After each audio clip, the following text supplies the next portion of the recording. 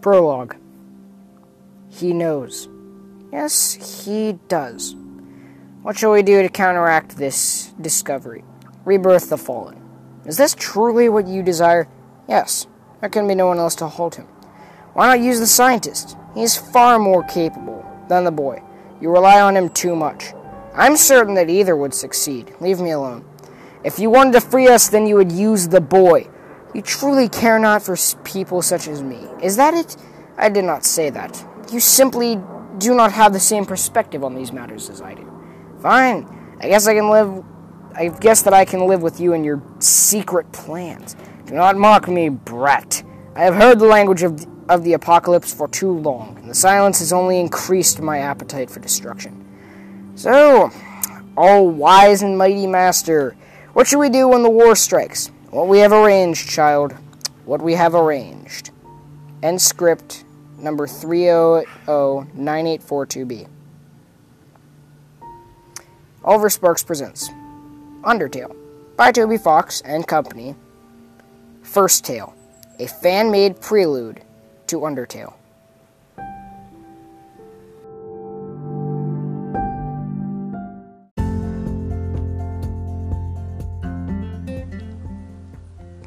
Chapter 1. Hope. The sky was a beautiful Bob Ross painting texture, a mixture of gold, red, and pink, as life poured and spread through the city. Lamps turned off from the dark, cafes opened their doors, and people and monsters everywhere got up to start their days. This was a world of peace and harmony. Among many, and although few disliked the notion of living with monsters, many embraced this new species, and thus peace had been created. Many kinds of monsters had different kinds of jobs. For example, Lux, a monster with a singular eye, was a very popular renowned sculptor and glasses manufacturer, valued for its incredible eyesight. For another, Stantler, a reindeer with spidery eyes, was very commonly used for lights to spray and coat rack designs. He was not always amused, but he enjoyed his honest living, and his job paid well. To put it simply, different monsters can help with different jobs, benefiting others. Now, it should be said that among humankind, there are different types of humans as well. You see, very few children or adults, though adults are rarer than children, once every year are chosen to support a trait that makes up your being, and thus they become a human soul. The main humans in this timeline are these fortunate children who we will be focusing on. Guidance, the very first human soul and eldest to all. Hope, second oldest and a brilliant tactician with a blade. Purity, youngest of the three and mysterious in her own ways. Pride, a kingly child with boots, when connected, to form a drill to mine for riches. Dedication, a well-built, sturdy child who inhabits the woods around the city. And Love, a charming soul from a ruined timeline, who will eventually either save or destroy everyone. These are the humans who are fated to protect our reality and maintain order throughout everything. That is, once they wake up. Hope rolled over in bed, his fatigued eyes rolling lazily around his room.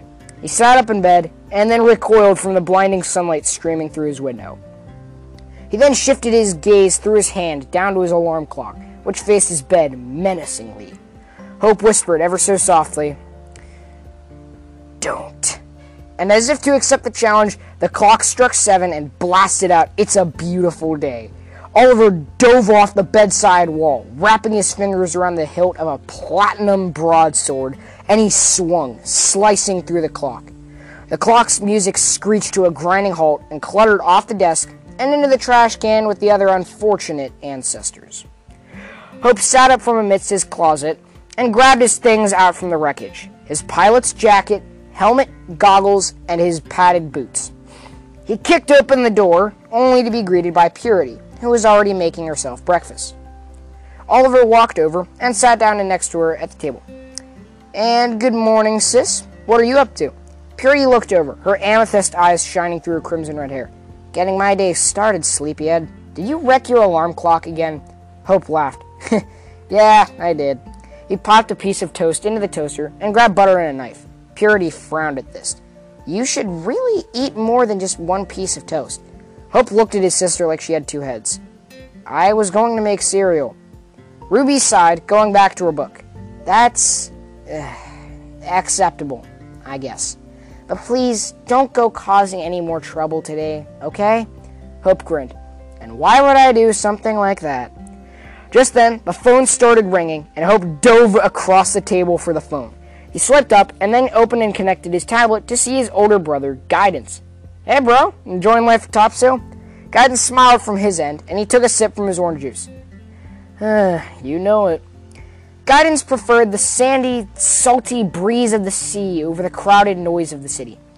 He found the sound of the ocean soothing, and he used it to relax and get away from using his powers. So, I'm flying back to the city today. Purity's voice crackled from the other end. Really? That's awesome! Miguel grinned through his thin beard. Yeah, but don't go making me go to any theme parks. Please, you know I get nauseous easily. Oliver shook his head. Don't worry. Your visit will be strictly to either our apartment or the mall. Guidance smiled at this. That feels better than last time. Talk soon, man. Oliver and Ruby smiled and waved. Talk soon, bro, they said in unison. Guidance switched off his mirror dagger, and after sheathing it and setting it down on the table, he swirled his orange juice in its champagne glass and took another sip. Chapter 2. Despair. Now, as any story will usually have, there's an antagonist. What's an antagonist? Go look it up. No, seriously, I urge you to stop this episode, go look up the word antagonist, because if you've read any book, you should know that there's always an antagonist. Yeah, you get the point. So, getting back to the main point. For every positive, there must be a negative. For every sunbeam and rainbow and lollipop and unicorn, there's a gray cloud and a shadow. And for every hope, a despair. This, dear reader, is our antagonist. Despair is a powerful, nightmarish force, sealed away by the gods of our world for fear of his power. Banished to the void, a sickening, harsh, and unforgiving plane, despair now waits for his freedom. Deep within the void, chains clank and clatter against each other. There is a figure here. His hair long and pale gray. His ancient armor, once glorious and shining, now lies about his body, torn and weathered from time. A single pink and black flaming eye glares out from the forest of gray hair in hatred and resentment. But he says nothing, for nothing needs to be said. His name is Despair, and this is how he escaped from the void. Despair waited silently, waiting only for his monthly appointment. In the void, 1 month was 1 day. But finally, his patience rewarded him with a slow hum and a bright flash of light. A portal, swirling white and blue, had opened into the void. But through the portal, instead of the scientist, stepped another human. This one, however, was shrouded in thick black smoke, which curled and hissed off their skin. The figure molded their hand, spiking and pulsing with power, into a blade. The human then surged forward, striking like a shadow, and suddenly, without fault, the chains binding back the cursed evil fell, clattering to the ground.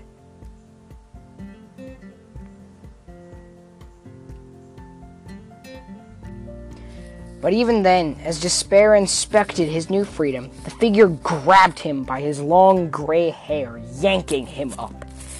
Despair gazed into the eyes, white and empty through the smoke. The human tilted their head to one side. Hello. Despair said nothing and only stared intently at the new person. My name is Hatred, and I have come to free you and give you a new purpose. Despair sat, burning through his chains with his newly restored powers. And what of the scientist? Hatred grimaced through their spiked veil. The scientist will no longer be joining you. I have sent him to another place, far from here. Despair sat up and smiled, his razor-sharp teeth glinting in the portal's light. Excellent. So, hatred, you say? A pleasure to meet you. I presume then that you can respect my wishes and leave me to my work? Hatred took a step back, dumbfounded. What? No, you work for me now. You can't just leave. Despair mumbled those words as if to mock Hatred, and then started for the portal, putting one foot through. Give me one good reason why I should not leave you for dead, child. Hatred stamped their foot on the ground. Because if you leave, then you'll never be able to take revenge on the ones who imprisoned you. Despair stopped, turning back to the human. Ah, now that, my friend, could potentially be a good reason. Hatred backed up as the much more powerful Despair loomed over them. I control you, not vice versa. Together we can separate human and monster once and for all. Despair nodded, considering the deal. However, he also contemplated the possibility of a lie. But he knew deep within that he could use this new character, mold them to his liking, and use them for his own intentions. Despair smiled at this, knowing full well what was laid out before him. He then stopped and held out his ruined gloved hand. Despair, or Drake, you may call me whichever suits your liking most. Hatred grinned, holding out their hand as well. Hatred, or you could call me Alex. The two shook hands, both with grim intentions towards the other, and they set out, back through the portal and into the open world. Despair took in the warmth of the sun, the softness of the grass, and the sounds and sights of a city far away. It has been too long since I have been here. Hatred stared over at Despair, but said nothing. They both donned black shirts, jeans, and Despair donned a striking black and neon pink set of sneakers. They set off, Hatred and Despair, Drake and Alex, to find and destroy the Treaty of Both Worlds. Chapter 3. Guidance. Miguel hit the runway fast, donning his quoted perfect gear of a sea green button-up shirt, jeans, and sandals. He climbed aboard his private jet and set off for the city skyline. Guidance was very rich and known for his talents and all-seeing knowledge of right and wrong. He had even helped the president a few times in the past. However, Guidance no longer used his abilities to get by in life. He felt that there was no need to use them, and that it was considered cheating at life. He looked out over the puffy, silky white clouds and swirled his orange juice in its champagne glass, smiling. He leaned over, grabbing his microphone. Pilot, what's the exact time until our arrival? The pilot, a charming man of 24, named Lewis, turned on his end. We'll be landing in the next 2 hours, sir. Excellent. Thank you, Lewis. Guidance switched off his mic and sat back to admire the view, and in his mind, he drifted into a strange and harrowing dream. Miguel awoke in a dark, shadowy place. He sat bolt upright and grabbed his mirror dagger for defense. He looked around, and on every side he was met by hanging mirrors. Each mirror had a different reality within it, and you could peer through and see what was going on. Guidance strode past many of these, walking down a long, endless treadmill. But finally, the wheels stopped turning, and he was faced with a strange mirror depicting a distorted, worm-like beast fighting against hundreds of children. His friends. Guidance stared even harder into the reality, but what he saw shocked him. This was not a reality. This took place in the future. 50 years into the future, to be precise. He reeled back in awe and smacked a hand to his head. Thousands of voices began ringing out as he watched Hope, a little older, a little stronger, seize his broadsword and thrust it into the creature's eye as white light engulfed the mirror. Guidance struggled to run, but he too was locked up in the light. Miguel sat up like a bullet, drooled down one part of his mouth, and the other mushed from resting on his hand. He looked out the window and saw the sky shimmering right before him. The city skyline also loomed far away, and Guidance shivered from the memories and nostalgia of the world he once knew. He signaled to Lewis, and the plane slowly began to descend, curving down towards an airport. Moments later, Miguel climbed down the steps of his jet and was, as usual, met with a cheery sight. A boy, dressed in stuffy pilot's gear with a sword on his back, and a small red-haired girl, adjusting her glasses. Guidance took off his hat, revealing his coal-black hair and sea-green eyes, and he walked over to be embraced by his siblings. The big three were all back together, but little did they know, the three would soon be four. Guidance walked all around the city, with the bright sun shining and greeting the new day. All around, billboards and signs flashed with neon and screens. Guidance had to adjust his eyes to the spectacle. Yeesh. I guess a lot has changed since I was last here, huh? Hope laughed softly. Yeah, you've been gone for quite some time, big bro. Purity looked up at him, then down and huffed. This did not, however, go unnoticed. What's wrong, Ruby? Purity looked up at her older brother.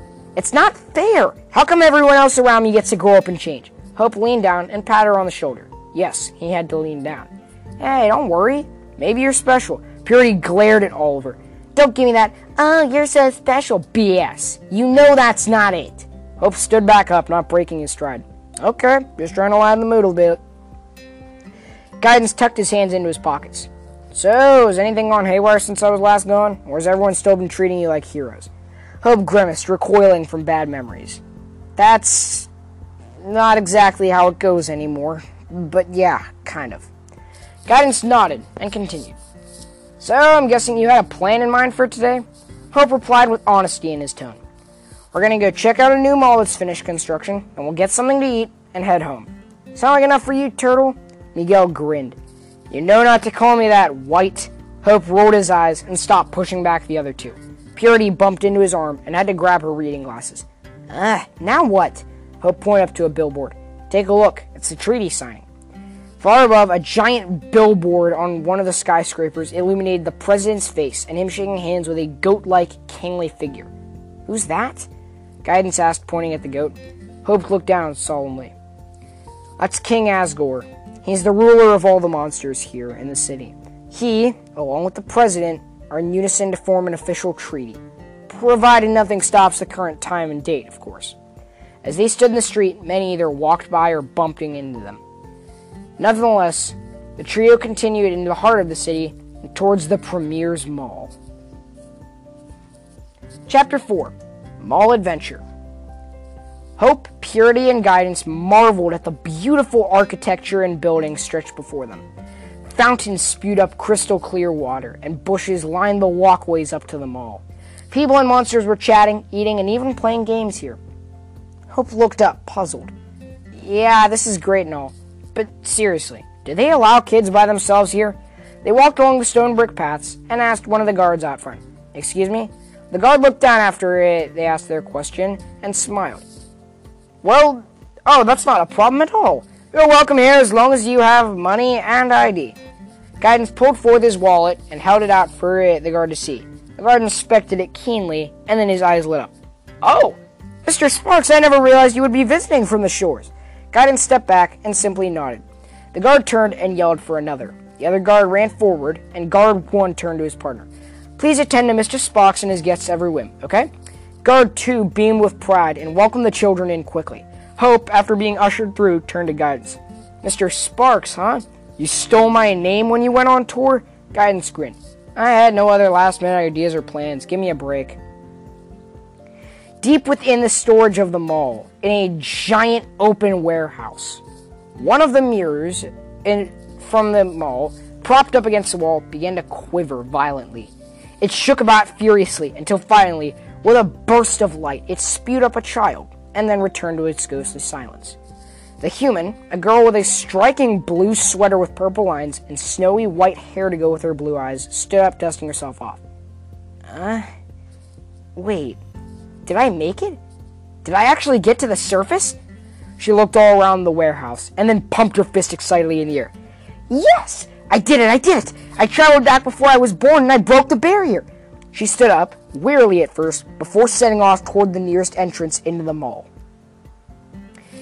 So, anyways, what do you think of the food? Hope, Guidance, and Purity sat on the second floor, enjoying what they considered to be one of the finest delicacies in all the world. Pizza. Purity grinned wildly after she had finished her slice.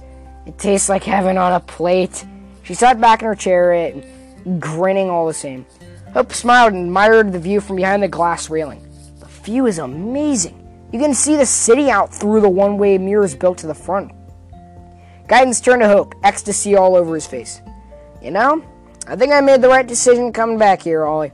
Hope sat up, placing his hands on his lap.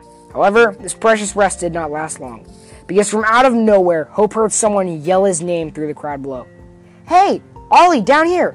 Hope sat up, peering over the railing to see who was calling. It was the girl, with snow-white hair and blue and purple striped hoodie. She started making her way over to the group, ascending one of the escalators cautiously, as if it was her first time. Does anybody know what's going on here? Hope asked, turning to Guidance and Purity briefly. They both looked over at the girl, then to Oliver, and then shrugged in unison. Finally, the girl ran over to meet them and yanked Hope up from the seat. What the? Hey! The girl wrapped her arms around Hope and squeezed him as hard as she could. Hope stood awestruck by this sudden turn of events. Hey, I appreciate the enthusiasm, but suddenly Hope heard what definitely sounded like a sniffle. Whoa, hang on. Are you crying? The girl tried to wipe her tears away. I've missed you so much, Hope. Hope looked over at her shoulder to Guidance, who was puzzled as well, and Purity, who was giving Hope 2 thumbs up. He stared at Purity with disgust like she had 2 heads, and then found the strength to break away and finally get a good look at this person. Her eyes, once blue as the sky, were now red and beady. Do I know you by any chance? The girl sniffled, then wiped her tears away with her sleeve. I'm sorry, I suddenly forgot that this is you from before all that. Hope stared at her confused. I'm sorry, before? The girl looked up and then smiled. Good old Hope. Anyways, the girl held out her hand not only to Hope, but to Guidance and Purity as well. My name's Alicia, but you can call me Elise. Elise the Skeleton. And I'm from the future, here to save you from your imminent doom. Guidance, Purity, and Hope all stared at each other and Elise with looks of concern and absolute confusion on their faces.